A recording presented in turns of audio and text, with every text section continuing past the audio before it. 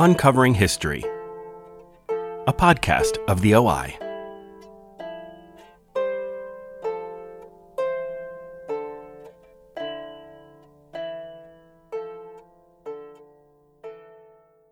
Welcome to the OI Podcast. I'm Steve Townsend, your host for this podcast. Today we are in the CHD, that's the Chicago Hittite Dictionary office. As I'm looking around here, I can see filing cabinets upon filing cabinets that are marked with ranges of letters. They take up 2 walls of this room. In between those, I can see a replica of a relief, which I'm led to understand is Tudalia the Fourth. The only thing I know about him is that he was defeated by the Assyrians under Tukulti-Ninurta. I am here with my friend Emily Smith. I met Emily interviewing for a job here when they asked me the question, do you know any ancient languages? And I said, am I supposed to? We talked a little bit and I asked Emily what she did at the Oriental Institute, and she said, I'm a Hittitologist, and I knew I was in trouble then. Emily, can you tell us a little bit about yourself? I am actually a grad student here. I'm about to start my 6th year as a PhD candidate in cuneiform studies with a focus on Hittite and Anatolian languages. So in addition to Hittite, that includes Luwian and then some first millennium BC languages like Carian, Lydian, Lycian, but primarily Hittite. That is the language that we have the most texts from. Sort of in the process of procrastinating writing my dissertation by doing things like this. In addition to that, I work with you in the publications office, where we work on publications and talk about our mutual love for games like Dungeons and Dragons,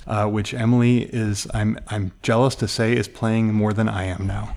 Right, yeah. I have 3 separate campaigns going now. I feel like a special pride in that since you used to work for Wizards of the Coast. Emily, I'm looking around at all these cabinets, all these different ranges of letters. What can I find in these cabinets? As I said, this is the Hittite Dictionary office. The Hittite Dictionary project started here at the OI in 1975. This was originally the Chicago Acadian Dictionary office. Once they finished that project, we moved in. So these filing cabinets that you see along the walls are where we keep the cards with the individual attestations of all of the words that go in the dictionary. As Hittite tablets are excavated, they're published in a couple different volumes, and every time a new volume comes out, the people who work for the dictionary go through and essentially make a card for every word. These are paper cards. They're now typed, but they used to be handwritten, and it will tell you like what the text is, what the tablet number is, and the citation, so like what line and what column, and then it will just give basically the context of 1 or 2 lines of each word. And then we file them all in these cabinets alphabetically. And whenever the people who write the dictionary, so that would be Theo Vandenhout and Petra Hudehuber, who's my advisor, they will sit down with Richard Beale, who also works here in the dictionary, and they'll take all of the cards for a given word, and they go through and then they'll sort them into, say, like sub-meanings or different nuances of meaning, and then they'll write the dictionary entry from there. They're currently up to volume 54 of the KUB series, which is not the most recent, but fairly recent. And so basically every word that's been published in Hittite up through the 54th volume of the KUB series is in these filing cabinets all around us. Is this every word in the Hittite language in this room right now? It's every word that has been written down. So not every word, unfortunately. Hittite has not been spoken since the 2nd millennium BC, roughly. Luwian a little bit later than that. But of course, all we have now are, the texts. We don't have any native speakers or anything like that. And so unfortunately, what that means is that a lot of the language has been lost completely. The only thing that we can use now is the parts of the language that were written down. A few years ago, I was reading ancient history, as I want to do, and I did not know a whole lot about the Hittites. I realized that I actually knew more than I thought because I knew various parts of the Bible where the Hittites were mentioned, but I didn't have any context for them. Can you give us just a brief overview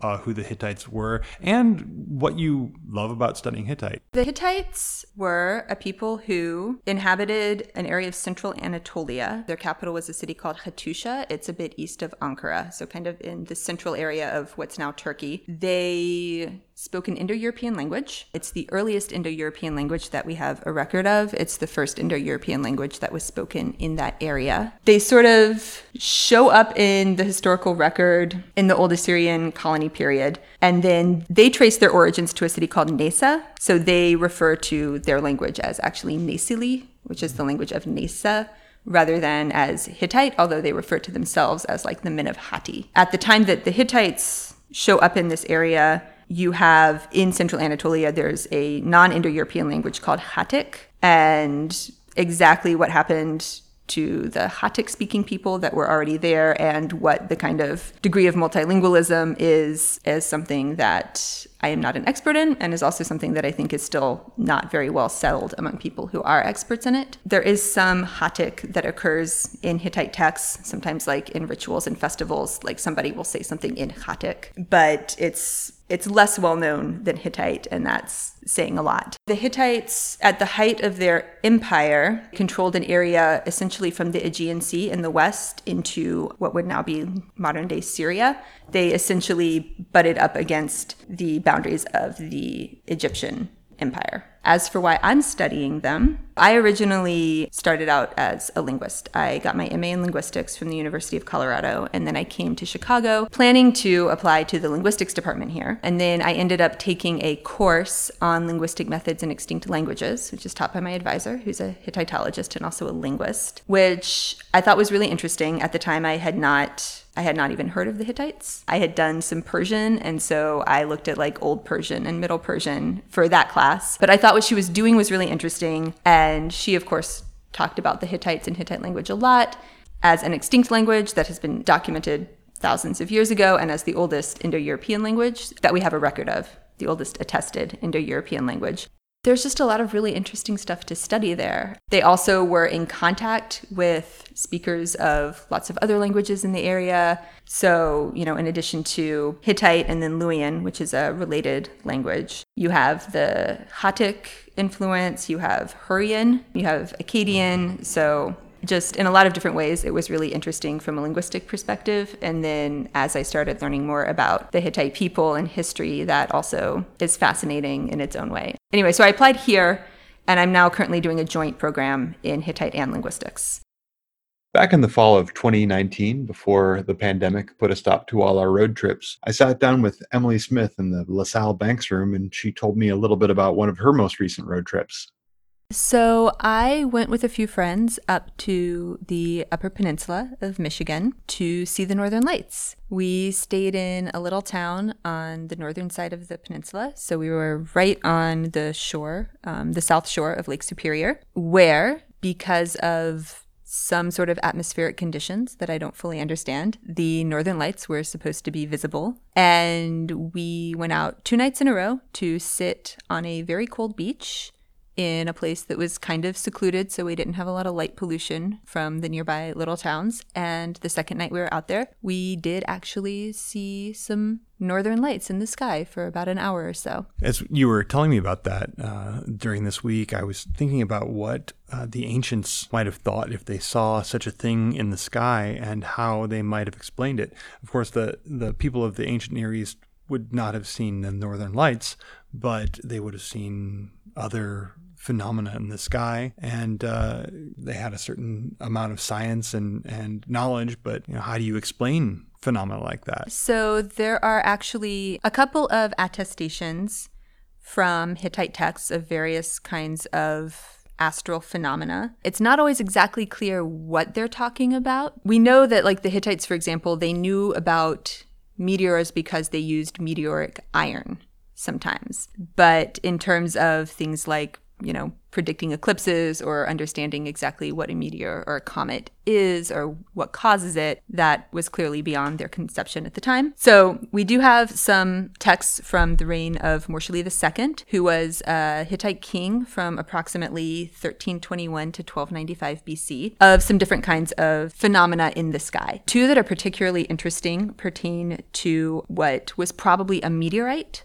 that fell in western Anatolia around the area of Ardzawa, which was a vassal state of the Hittite kingdom, sort of on to the west of the Hittite core land. And this happened while Mursili was in the course of a campaign against Ukhazidi, who was the vassal king of Apasa, which is thought to be classical Ephesus. So can you tell us who is Mursili? He is my favorite of the Hittite kings, and my cat is named after him. So Mursili was the son of Shupaluli-Yuma, and he was actually one of the younger sons. He had several older brothers. Two of them were sent to posts as viceroy and great priest in Syria. His brother Arnuwanda was the crown prince. He had another brother who was sent to Egypt to marry, who is thought to be King Tut's widow, but was murdered by her enemies on the way there. So Mursili was never supposed to be king. But when he was still fairly young, his father died from a plague. His brother Arnuwanda became king. And then within a year or so, Arnuwanda also became ill, probably from the same plague, and passed away. And suddenly Mursili, this, younger son of the king,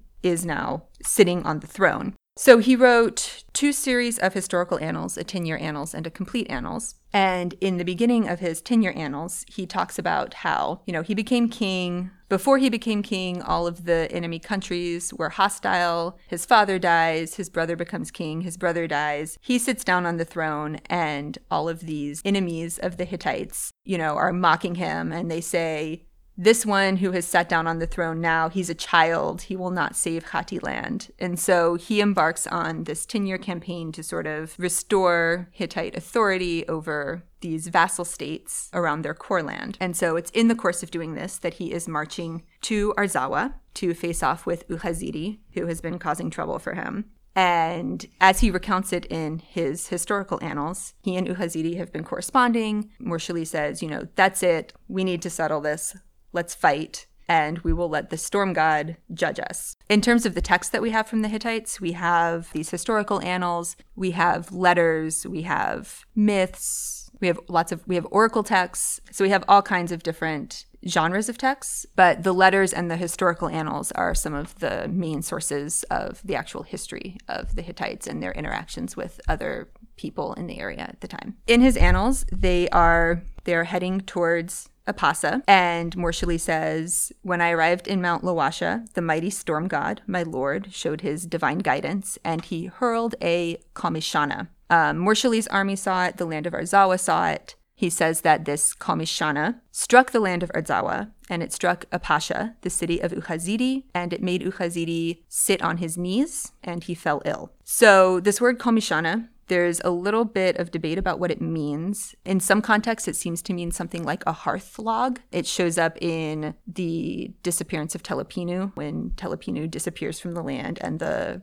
Kamishana are suffocated in the hearth. So like the hearths go out or are extinguished. But in this case, the general understanding is that it refers to a meteorite. And so this meteorite comes, he describes it as moving from the area of Khati towards Apasa, so having sort of an east to west trajectory towards the city. Subsequent to this, Ukhazidi becomes ill, whether this is because of the effect of the meteorite on him, he suffers some sort of shock, or he just falls ill and then that is attributed to the effects of the meteorite is unclear. But Mursili describes this meteorite specifically as having been sent by the storm god as a way of showing his guidance or, judging, as it were. And subsequently, Ukhazidi flees the city. Mursili ends up fighting and defeating his son, and then Ukhazidi later passes away after fleeing. I can imagine that seeing something fall out of the sky right in front of you or striking your city, especially in ancient times, must have been something where you just,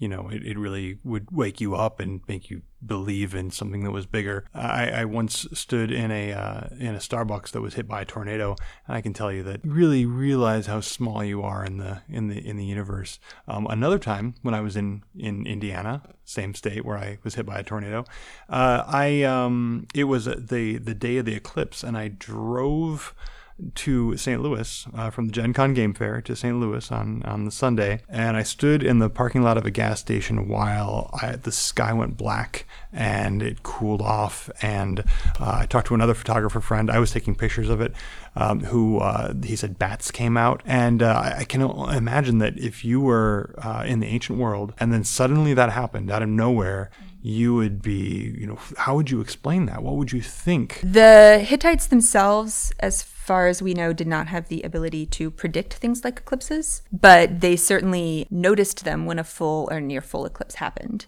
And so we have a record from one of Morshali's prayers where he talks about an event where the sun made a sign. Again, they don't necessarily use very specific terminology, but this is taken to mean a solar eclipse. And in this case, this solar eclipse was interpreted as an omen portending that something bad was going to happen to the king. In Hittite texts, the king refers to himself with, it's a combination of Akkadographic and Sumerographic writing, Dingir Utushi, which means my son. So the king himself is the sun. And so, if the sun disappears, you can see how you would interpret that as saying something bad is going to happen to the king. In this particular case, it was actually the king's stepmother, the Tawananna, who was from Babylon, who interpreted this as saying, this is a reference to the king. Like, does this not portend that the king is going to die? And this is relevant for the Hittites. Well, this is relevant for us and for the Hittites for a couple of reasons. The first thing to know is that the Tawananna, Morshali's stepmother, as he describes her, is almost like your stereotypical Disney evil stepmother character. She had married Morshali's father, Shupoluliuma, sometime after